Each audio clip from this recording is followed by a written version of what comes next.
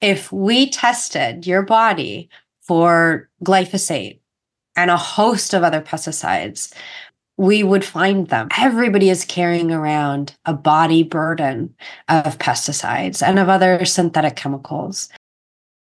No one should have to wear a spacesuit to grow the food that we all eat, right? No one should be exposed to chemicals that harm themselves or their children to grow the food that we all eat.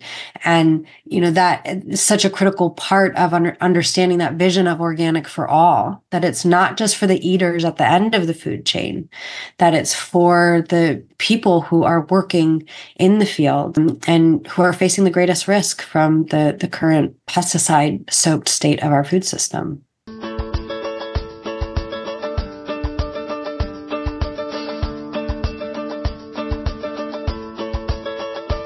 It's time for conversations about our food and how it's grown on Farm to Table Talk with your host, Roger Wasson.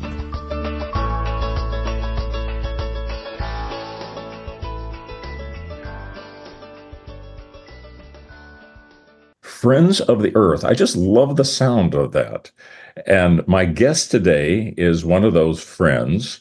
I want to welcome a new friend and a friend of the Earth, Dr. Kendra Klein, and she's the Deputy Director of Science for Friends of the Earth. Are you a doctor? Did I get that wrong? I am a doctor, yes. Oh, I have. Great. I'm not going to have to redo that part. Environmental studies, yes. I just went ahead and promoted you just in case. So yes, thank you. I appreciate it. And now you're a friend of the Earth, and we're going to get into that as well. So what's your doctorate in? I went to graduate school at UC Berkeley for environmental science, policy, and management. That's the department. But I focused on sustainable food systems, and in particular on farm to hospital programs and supply chains and all of the great work that's happening in that realm. Ah, well, you probably have heard one of my podcasts I've had with the farm to hospital work that's done by UC Davis and Santana Diaz, who was a guest just recently. Yes. Yeah, I saw that. I'll have to take a listen after this. Oh, please do. It's an important area. And this area that you got into, what caused you to jump into this? I think there are really three things that coalesced to inspire the work that I did in graduate school. One is I grew up in rural Wisconsin. And so my childhood landscape is miles and miles of, at the time, mostly corn, now corn and soy.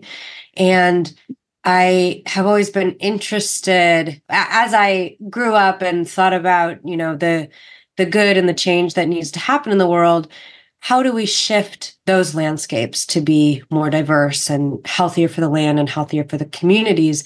And I have been particularly interested in pesticides since my 20s because my mother was diagnosed with breast cancer when I was 2 and again when I was 20. And I began learning a lot about pesticides and other synthetic chemicals that are leading to increasing rates of cancer and many other human health concerns.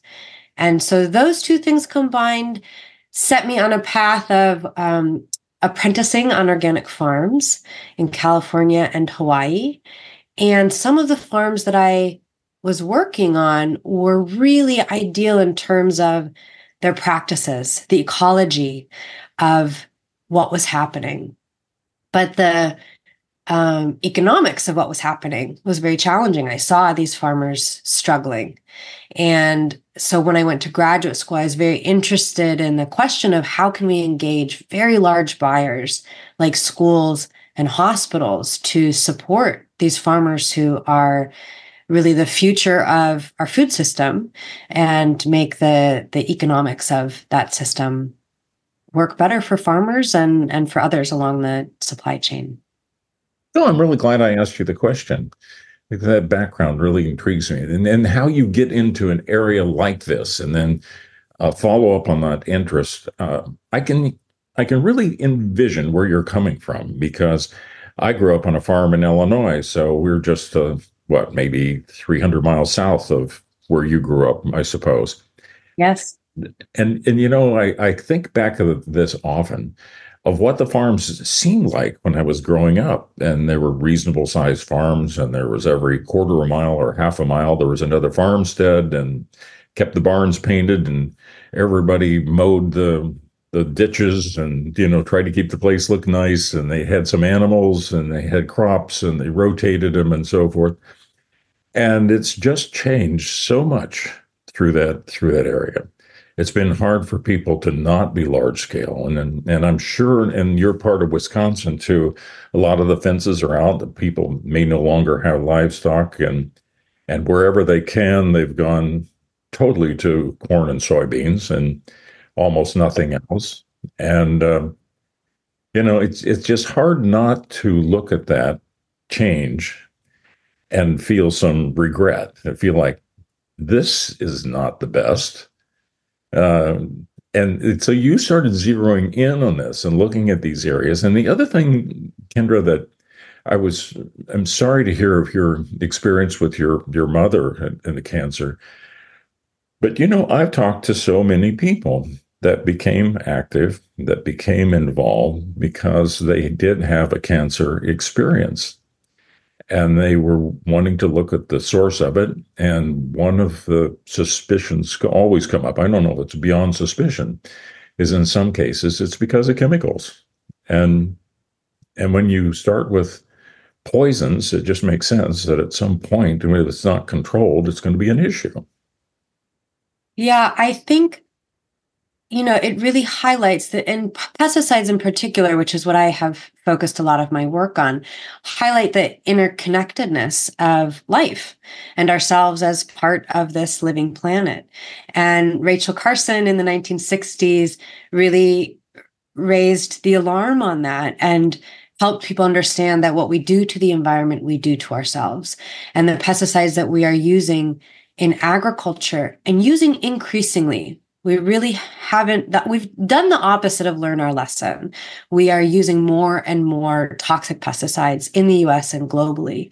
And the mechanisms that make many of those pesticides toxic to their target organisms also make them toxic to beneficial organisms, to other wildlife and endangered species, and to ourselves.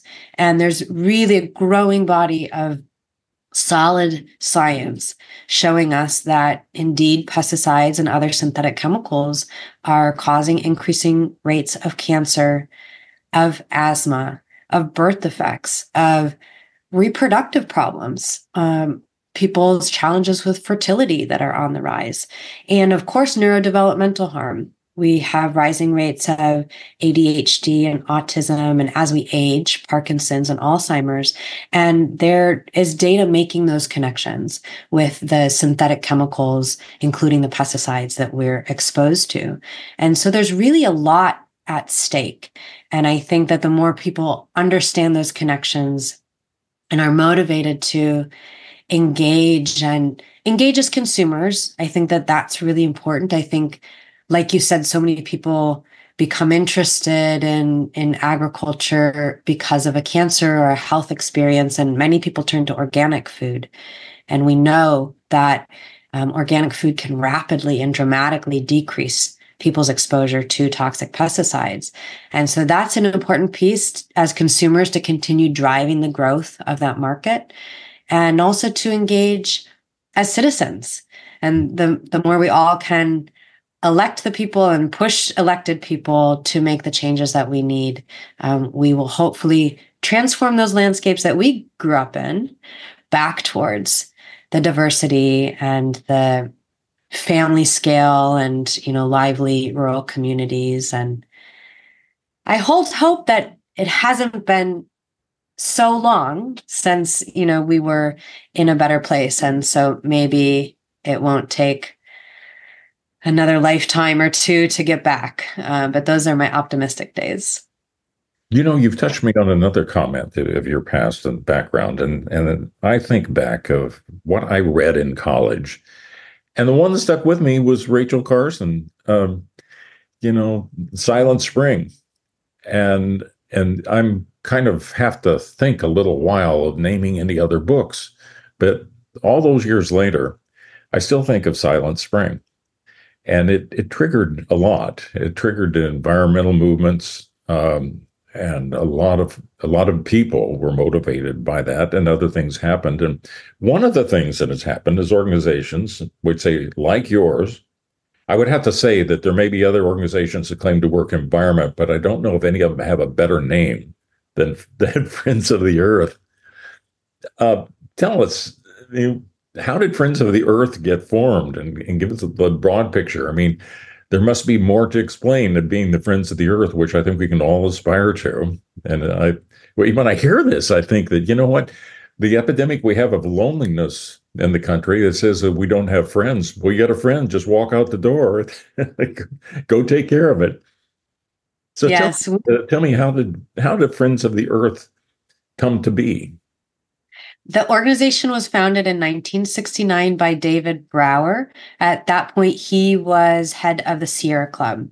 And the Sierra Club was not willing to take a stand on a particular nuclear power plant that was going to be built. And Brower wanted to fight that, and so founded Friends of the Earth in order to do that.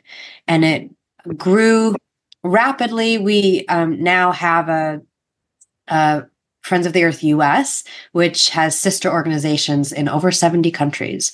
And so we are actually the largest grassroots environmental network in the world, and are able to really learn from each other and amplify each other's work and power because of that network.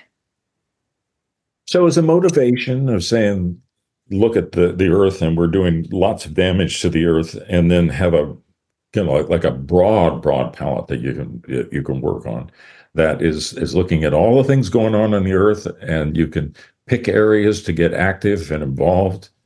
Um, I'm trying to put words in your mouth, I guess, because I'm just again trying to piece that together again, because you can't imagine any bigger kind of terrain to take on than the whole surface of the Earth. So, is how do you identify what it is you work on? There's just so much. Yes, there are no shortage of environmental problems to be working on. And I sit within our food and agriculture team. And, from where we sit, we are connected with so many of those other problems that other people are working on: water quality and deforestation, factory farming as a leading driver of climate change, pesticides and toxics, which is what I focus on. Really, it's all so interconnected.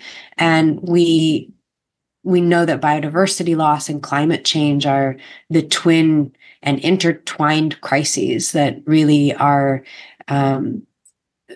what we're all facing and what we're all grappling with. And I think sometimes it doesn't entirely matter which issue pick or where you start from, it leads to those crises. And so, there's so much good work to be done, so much good work happening, and hopefully people have their own sort of motivation related to any given environmental issue. And if they follow that, they can be a part of the work that needs to be done. So it strikes me that you would start with identifying where the problems are, that the organization has to be continually looking at how things are really around the world, where damage is taking place, where there are issues to be concerned with. And then developing information and education, and communicate with policymakers on changes that need to take place or regulations that should be put into effect. Yes, and so many types of work happen at the organization. I am both leading on some of the peer-reviewed science and research projects related to our food and farming system, but I also run a market-based campaign.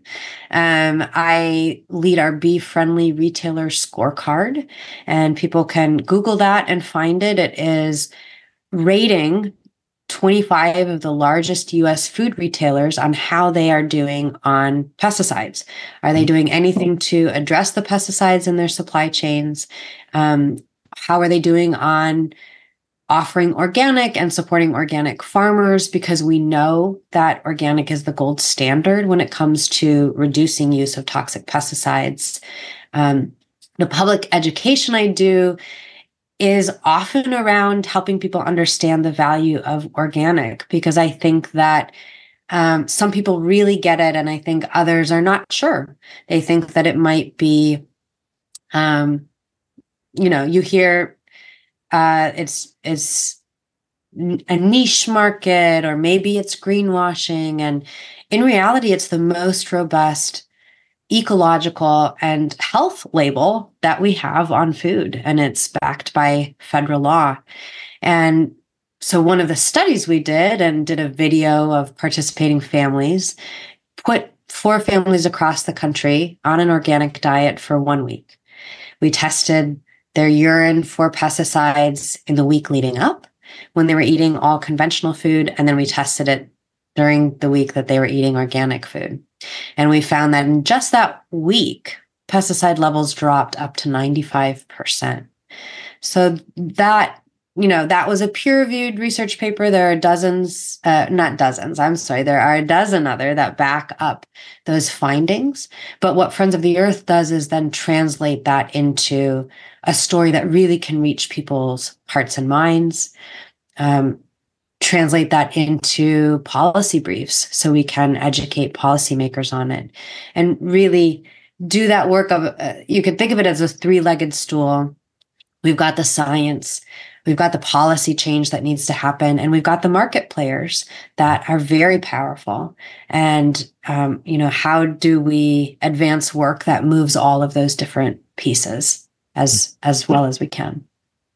So you're identifying these issues, you're explaining the issues, you're communicating them, as you said, supporting the market to communicate products that are produced in the case of organic, without these pesticides, and then at some point, does your organization decide that legislation should be created or promote regulations? And so you get involved in that side of it? Yes, we're very active both on state and federal policy. We know that federal policy can move very slow, and particularly on pesticides. Take, for example, banning one very highly toxic pesticide, chlorpyrifos. That took 3 decades and many, many people's involvement. And that's just one of a class of toxic organophosphates. And that's just one class of many classes of toxic pesticides. And so state level policy can move faster to protect our health and the environment. And so we do work in that sphere. But it is part of why we do the market-based work, is because if you can move these really large players in the food system, that can help pressure policymakers to do what's right. Organic is growing, and there's understand the motivation for it, and understand the program for it, but it's still a very small percentage of all the food that's marketed in the country yet. And so there's this big area of people that are producing food that also need to be encouraged to be responsible to where they're using it. And, I could see you coming at it in terms of, well, we just assume you had nothing. But if you can't get along with nothing, try to use the maximum restraint and minimal applications and strictly adherence to all the different protections that need to be in place. So that's kind of a complicated area, doesn't it? I mean, to get in and promote the right thing, and to also recognize that even though organic is one standard, there's also food that's being produced responsibly from people that are using, no more than they need, and using different combinations of production practices. And those things are to be encouraged, I suppose. Yeah. Yes, a couple of things come to mind. One is that we are really holding the vision of organic for all, of working towards a food system where everyone who walks into the grocery store or goes to their farmer's market has access to food that was grown without toxic pesticides and then does not have residues of toxic pesticides. And while we hold that very big vision, which will take massive policy change, part of the reason why, despite organic growing so rapidly in the market, it still is only a small percentage of acreage, is because organic farmers are not supported with federal subsidies and other government support in the way that pesticide intensive and conventional agriculture are. And so if we flipped that system, if as a society we valued the health and ecological and pollinator and soil and water conservation benefits that come along with organic and other ecological farming methods, we could very rapidly move towards a food system that was far more that embodied that. We're nowhere close to that, though, on the federal policy level. And so, yes, we do really need to bring more farmers in. I think that people who are meeting farmers directly at farmers markets and building relations of trust can support farmers who may not be certified organic, but are doing really progressive and ecological farming and have dramatically reduced or eliminated their use of synthetic chemicals. I think that what the data show us is that the majority of farmers in the US are stuck in a very chemical intensive system. I'm very struck by a survey of Iowa farmers from a number of years ago, where 90% of them reported that they felt like they were on a pest management treadmill. And we talk about that pesticide treadmill. And Rachel Carson warned us so many decades ago that when you use chemicals ubiquitously like that, nature fights back, in her words. Pests and weeds rapidly develop resistance. And many people know this concept from antibiotic resistant bacteria that are growing as a result of our increased use of antibiotics. And I will say primarily one of the biggest threats is the ubiquitous and continuous use of antibiotics in animal livestock. Mm-hmm. So, farmers are, I'm saying all of this, I think, to get to the point that the data show us that pesticide use is growing. We're heading in the wrong direction. And to not point fingers at farmers, because so many of them are stuck in a system where they're barely making ends meet, right? There are larger players that are sort of determining the rules of the game. And so what's the off-ramp? How do we get more and more farmers to be able to decrease or eliminate the use of those toxic chemicals? Mm-hmm. And I think there's a lot of excitement around the idea of regenerative agriculture.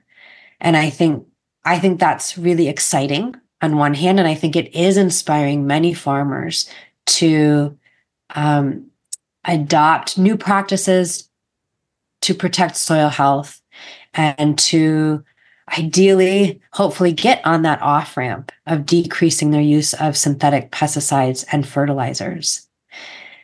One pitfall that we're seeing happen in that exciting realm of regenerative agriculture is that pesticide companies have been very quick to capitalize on people's interest in soil health and regenerative agriculture, and are now claiming to be leaders in that space. And that is only going to further entrench the industrial monoculture pesticide intensive system that we have. Yeah. Boy, there's so much to unpack there. I'm going to back up one thing, though. You were mentioning about subsidized agriculture, and it's true, but it's primarily, you should point out, the main subsidies are going to crops like corn, soybeans, rice, wheat, and really, if you're raising, carrots organically or non-organic, you're not getting a government check. It's a different kind of practices. So, we got 350 commodities, I think, we grow just in California. And of those, there's only 4 or 5 of them that are getting direct subsidies. The indirect subsidies, I think, that come into play is that the land grant universities don't get as much money as they need for things like regenerative agriculture research, and they're more and more dependent on getting research dollars that are working on other chemicals, whether it's fertilizer or pesticides. That which is a shame. It's that we need to be supporting that agriculture and also the research that find ways for controlling pests without chemicals. And so it gets very complicated. But again, we don't want to discourage people from trying to do their share and I think, as you find probably in your organization, most farmers really want to do the right thing. Absolutely. And I think that's why we need to understand what's driving the system. And I think that, not singling out farmers or individual farmers, they're really not the ones driving or creating the rules of the game. And so it takes a lot of inspiration and effort to take your farm and create changes and take those risks. And so I think lifting up the stories of the groundbreaking and leading farmers who are really making it happen is so important, and learning about how they achieved that, and sharing farmer to farmer and helping that change happen. I will always say what we really need is policy change. We really need the type of support that will help farmers on that path so that they are not taking large economic risks to make it happen. It's kind of like the artificial intelligence debates nowadays, too, in that you can get this technology, but are you using it for its best purpose? And people worry about that with AI coming down the road, whether it'll be used for its best purpose. And that reminds me, there's been so much progress made with genetic engineering and CRISPR technology and so forth.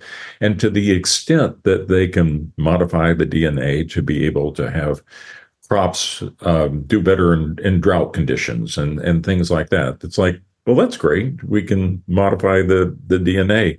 But when they end up finding that a market is to be able to allow a crop to have poison sprayed directly onto the crops and kill everything, it really gets hard for people to sort through that, because on the one hand, farmers are not cultivating, which they've heard was evil, because they're turning the soil over, releasing carbon into the atmosphere, and said, oh, good news, we don't have to do that as much anymore, because we can spray this poison, which supposedly is safe, and they're saying if it's done exactly right. But when you start working in these areas, when is it ever done exactly right? I mean, it's it becomes a very, very difficult thing to say, well, we might be able to use this a little bit and it won't be so bad. But then how do you control it being overused and all the other different ways that it mounts up and becomes a problem? And I know you guys pay attention to glyphosate, which is an ingredient in Roundup. Right. Right. So really, when we talk about genetically engineered crops, at this point, we are talking about Roundup ready crops and other herbicide resistant crops, because 98% of the acreage of genetically engineered crops in the US is herbicide tolerant. And so all of the lofty goals that we've envisioned for genetic engineering of crops really have not come to fruition. The improved nutrient quality, the drought resistance, those sort of traits that are a benefit to society. And one of the reasons is technological, that those fitness traits of a plant involve so many genes and genetic pathways and complexity that we, despite decades now of increasing understanding, are not able to harness or master to our ends. But creating a genetically engineered herbicide tolerant crop is quite straightforward. It's a far simpler engineering feat. So that is one part, is the technology. But as you say, it really is about finding a market. And Monsanto and other companies were smart for their own good in creating crops that they then owned the seeds of, and they also could use to increase sales of their flagship chemicals like Roundup. The use of Roundup and glyphosate as the active ingredient has increased so dramatically since the mid 1990s when we first started using Roundup Ready crops. And for years, Monsanto told us the chemical was safe. And what has come to light as part of the Roundup litigation that some people may have been following in the news is all of the internal documents showing that Monsanto knew years and years ago that this was a highly toxic chemical. And more science emerges, it seems like monthly, on how problematic this chemical is. And now really the world is soaked in it. I mean, the amount of Roundup being used around the world, and primarily in corn, soy, right? These large commodity crops, the growing of which is increasing because of the growing factory farms around the world, growing demand for eating meat. And, those are all entwined, right? A lot of the corn and soy we grow is for biofuels and for livestock feed, not to actually feed us or to quote unquote feed the world. So we've got this incredibly pesticide intensive system driven by genetic engineering, driven by the profit motive of very large corporations. And it has had such dramatic and dire effects on our health and on the land and on the sort of decimation of the biodiversity across the American heartland. Just recently, there's been another product that's being phased out, dicamba, I think, and a little different than the Roundup, but with dicamba, when it was sprayed, it was very, very volatile and moved. And so, even as they might try to just apply it to a certain area, it could blow across the fence and go on to a neighbor, even one that has organic production, and end up ruining their whole farming operation sometimes too. So there's been a lot of that happen. And also the technologies have allowed them to coat the seeds. So not only of what's being sprayed, but you're also putting some of this technology and putting some of the pesticides into the seeds themselves, which is another way of planting it into the soil, which is, again, it's just a very, very difficult area. Early on, when the environmentalists were getting started, most farmers thought, gee, these guys are trying to take away our tools, that they're not being practical. They're going too far. But I think we've reached another stage now. Like, you're finding farmers that are saying, help us get off of this addiction that we've got, that we can't live without it. Let's find another way.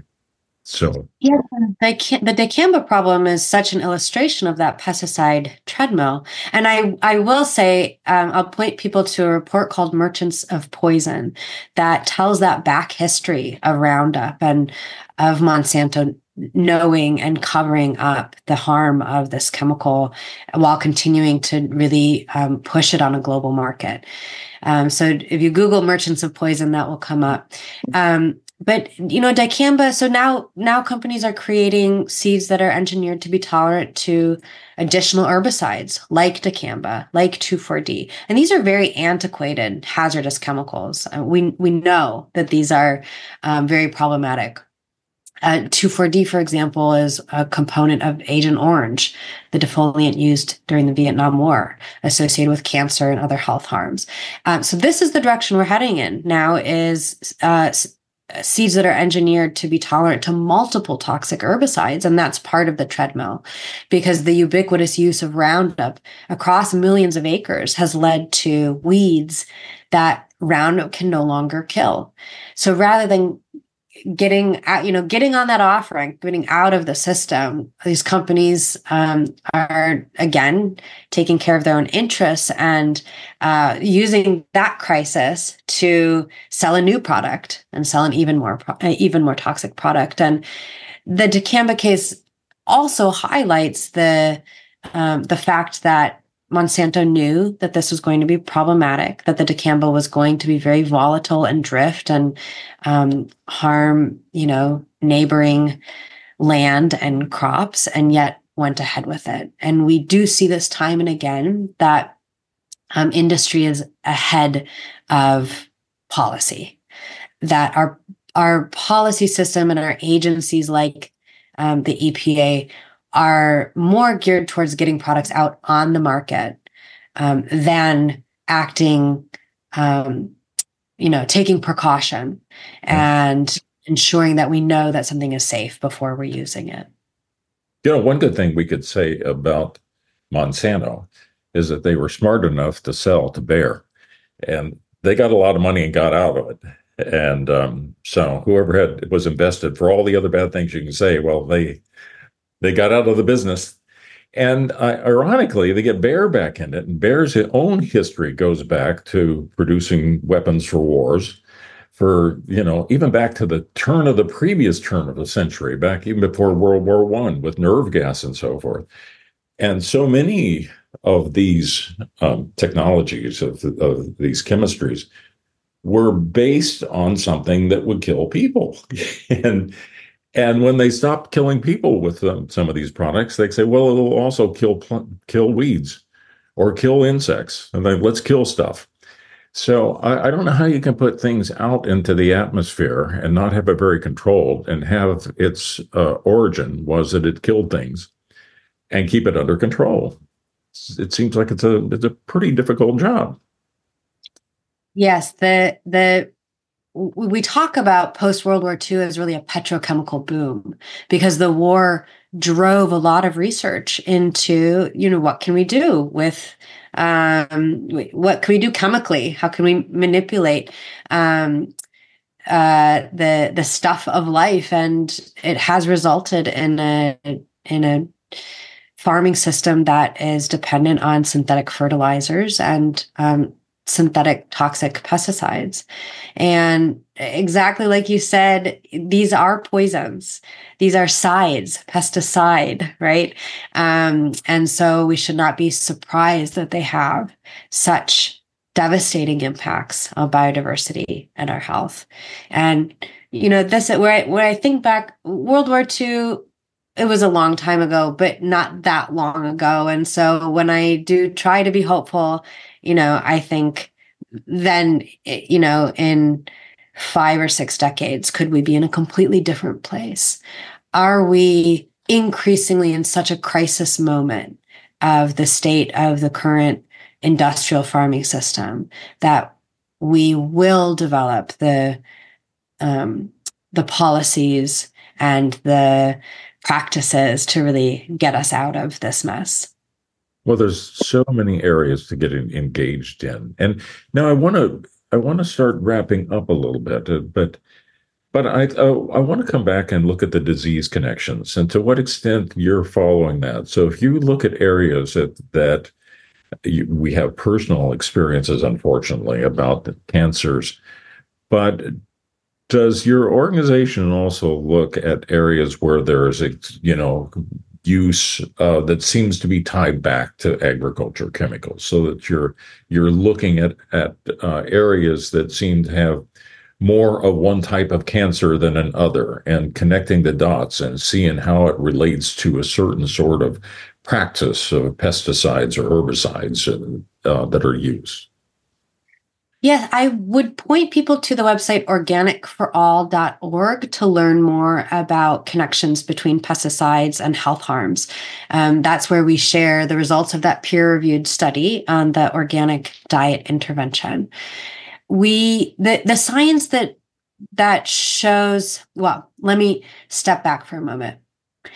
People assume, I think, that because we can, for example, send a person into space and land on the moon, that we can easily determine whether or not a chemical is safe or whether or not a given chemical exposure causes a certain health outcome.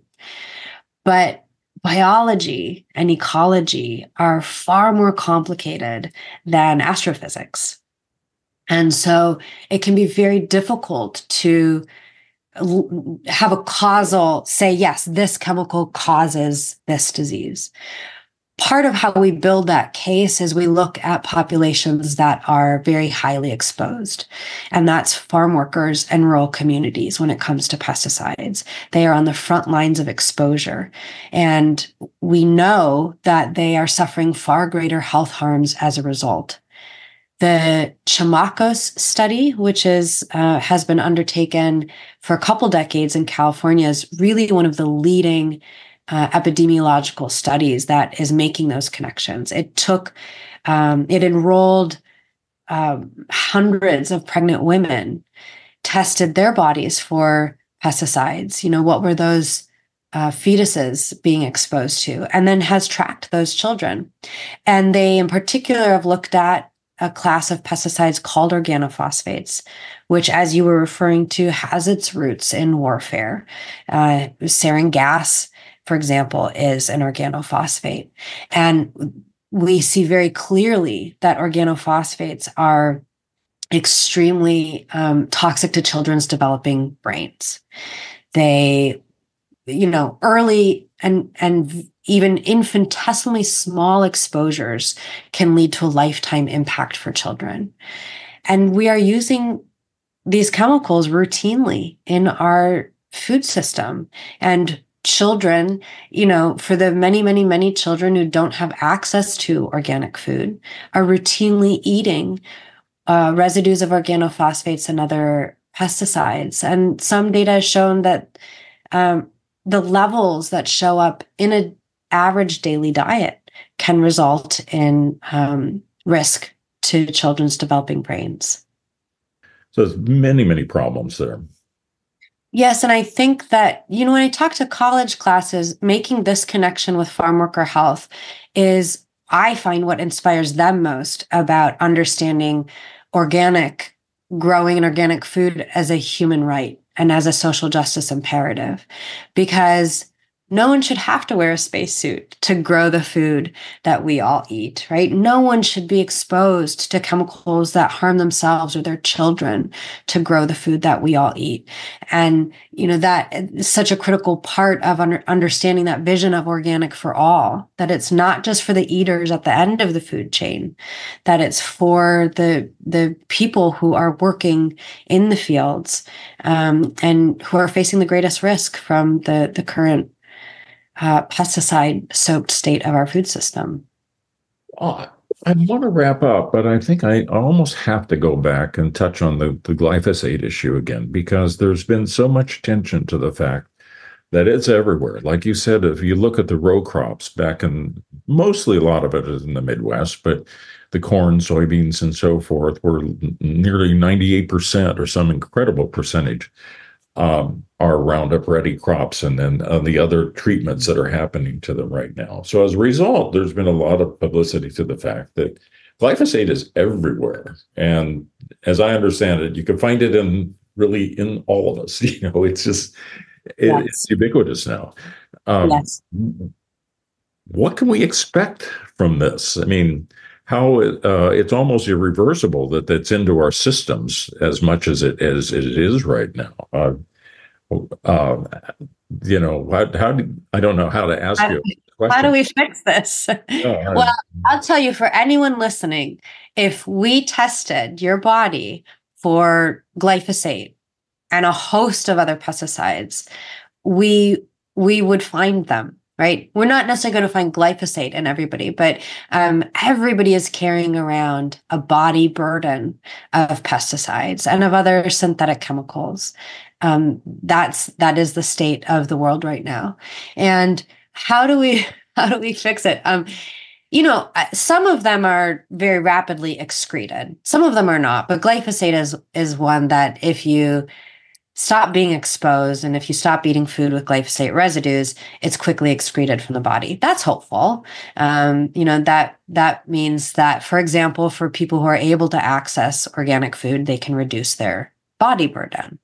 But this is part of such a larger system, and I will keep coming back to the fact that policymakers set the rules of the game.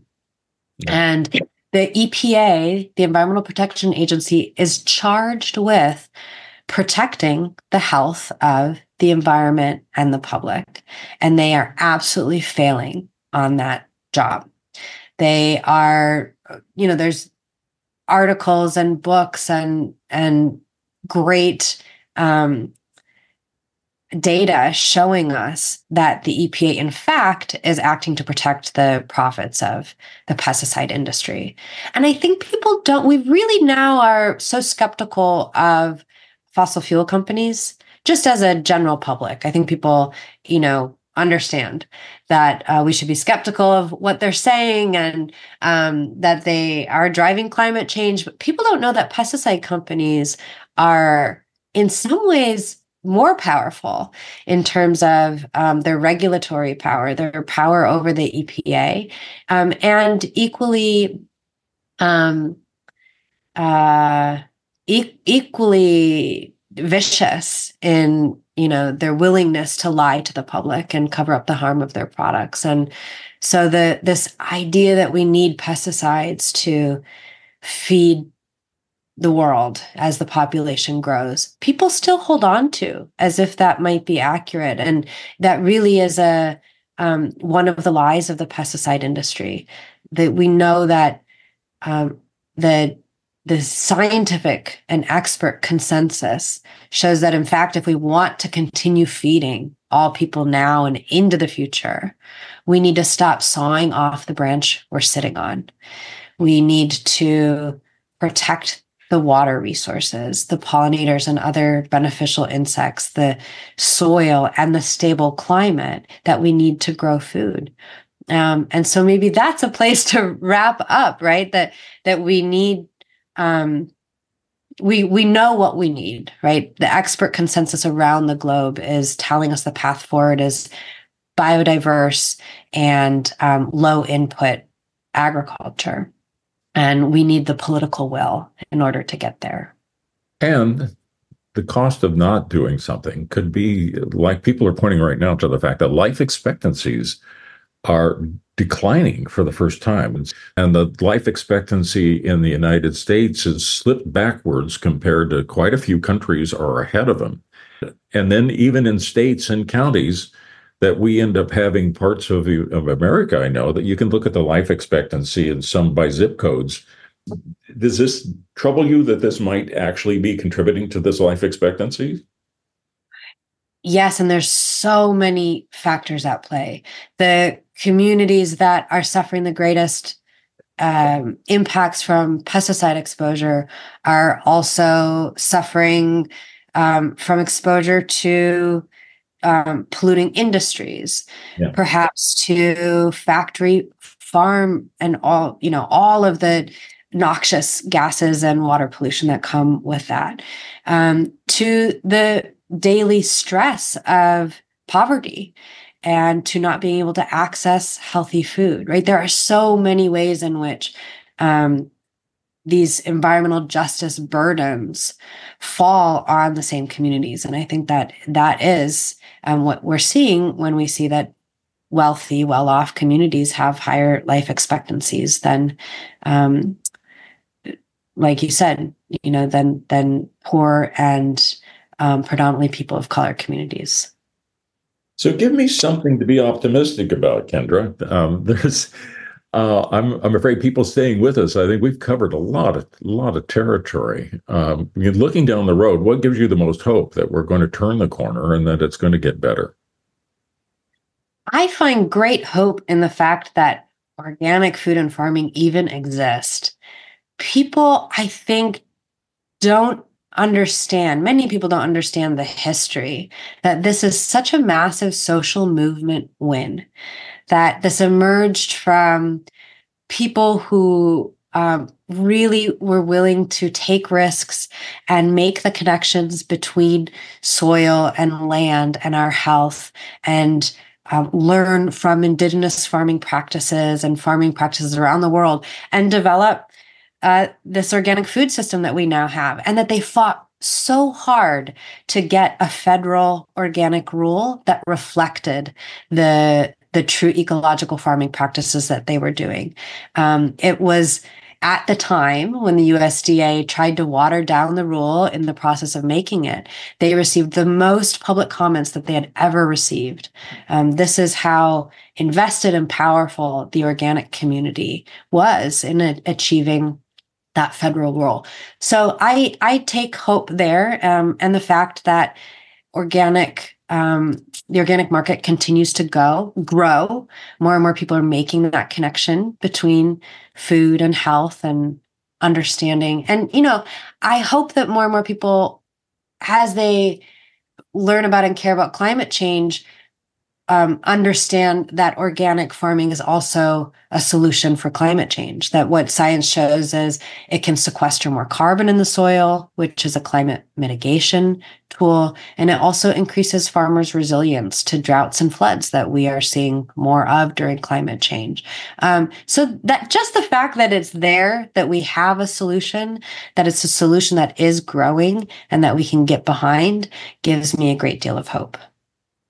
Well, and I suppose that there are people listening to this that are going to want to become a friend of the earth.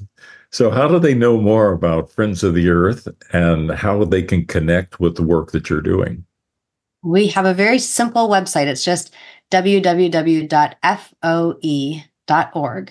So if they go to, it's funny because we're Friends of the Earth, but our website is foe.org. So if go to foe.org, you can find out more about our food and agriculture work, but also about so much of the other work that we do, and can sign up to get action alerts and ways to engage. It's a ton of information there. I tell you, it's another way to look at the earth. I can be its friend. And thank you for being its friend. And thank you for being on Farm to Table Talk. Thank you so much.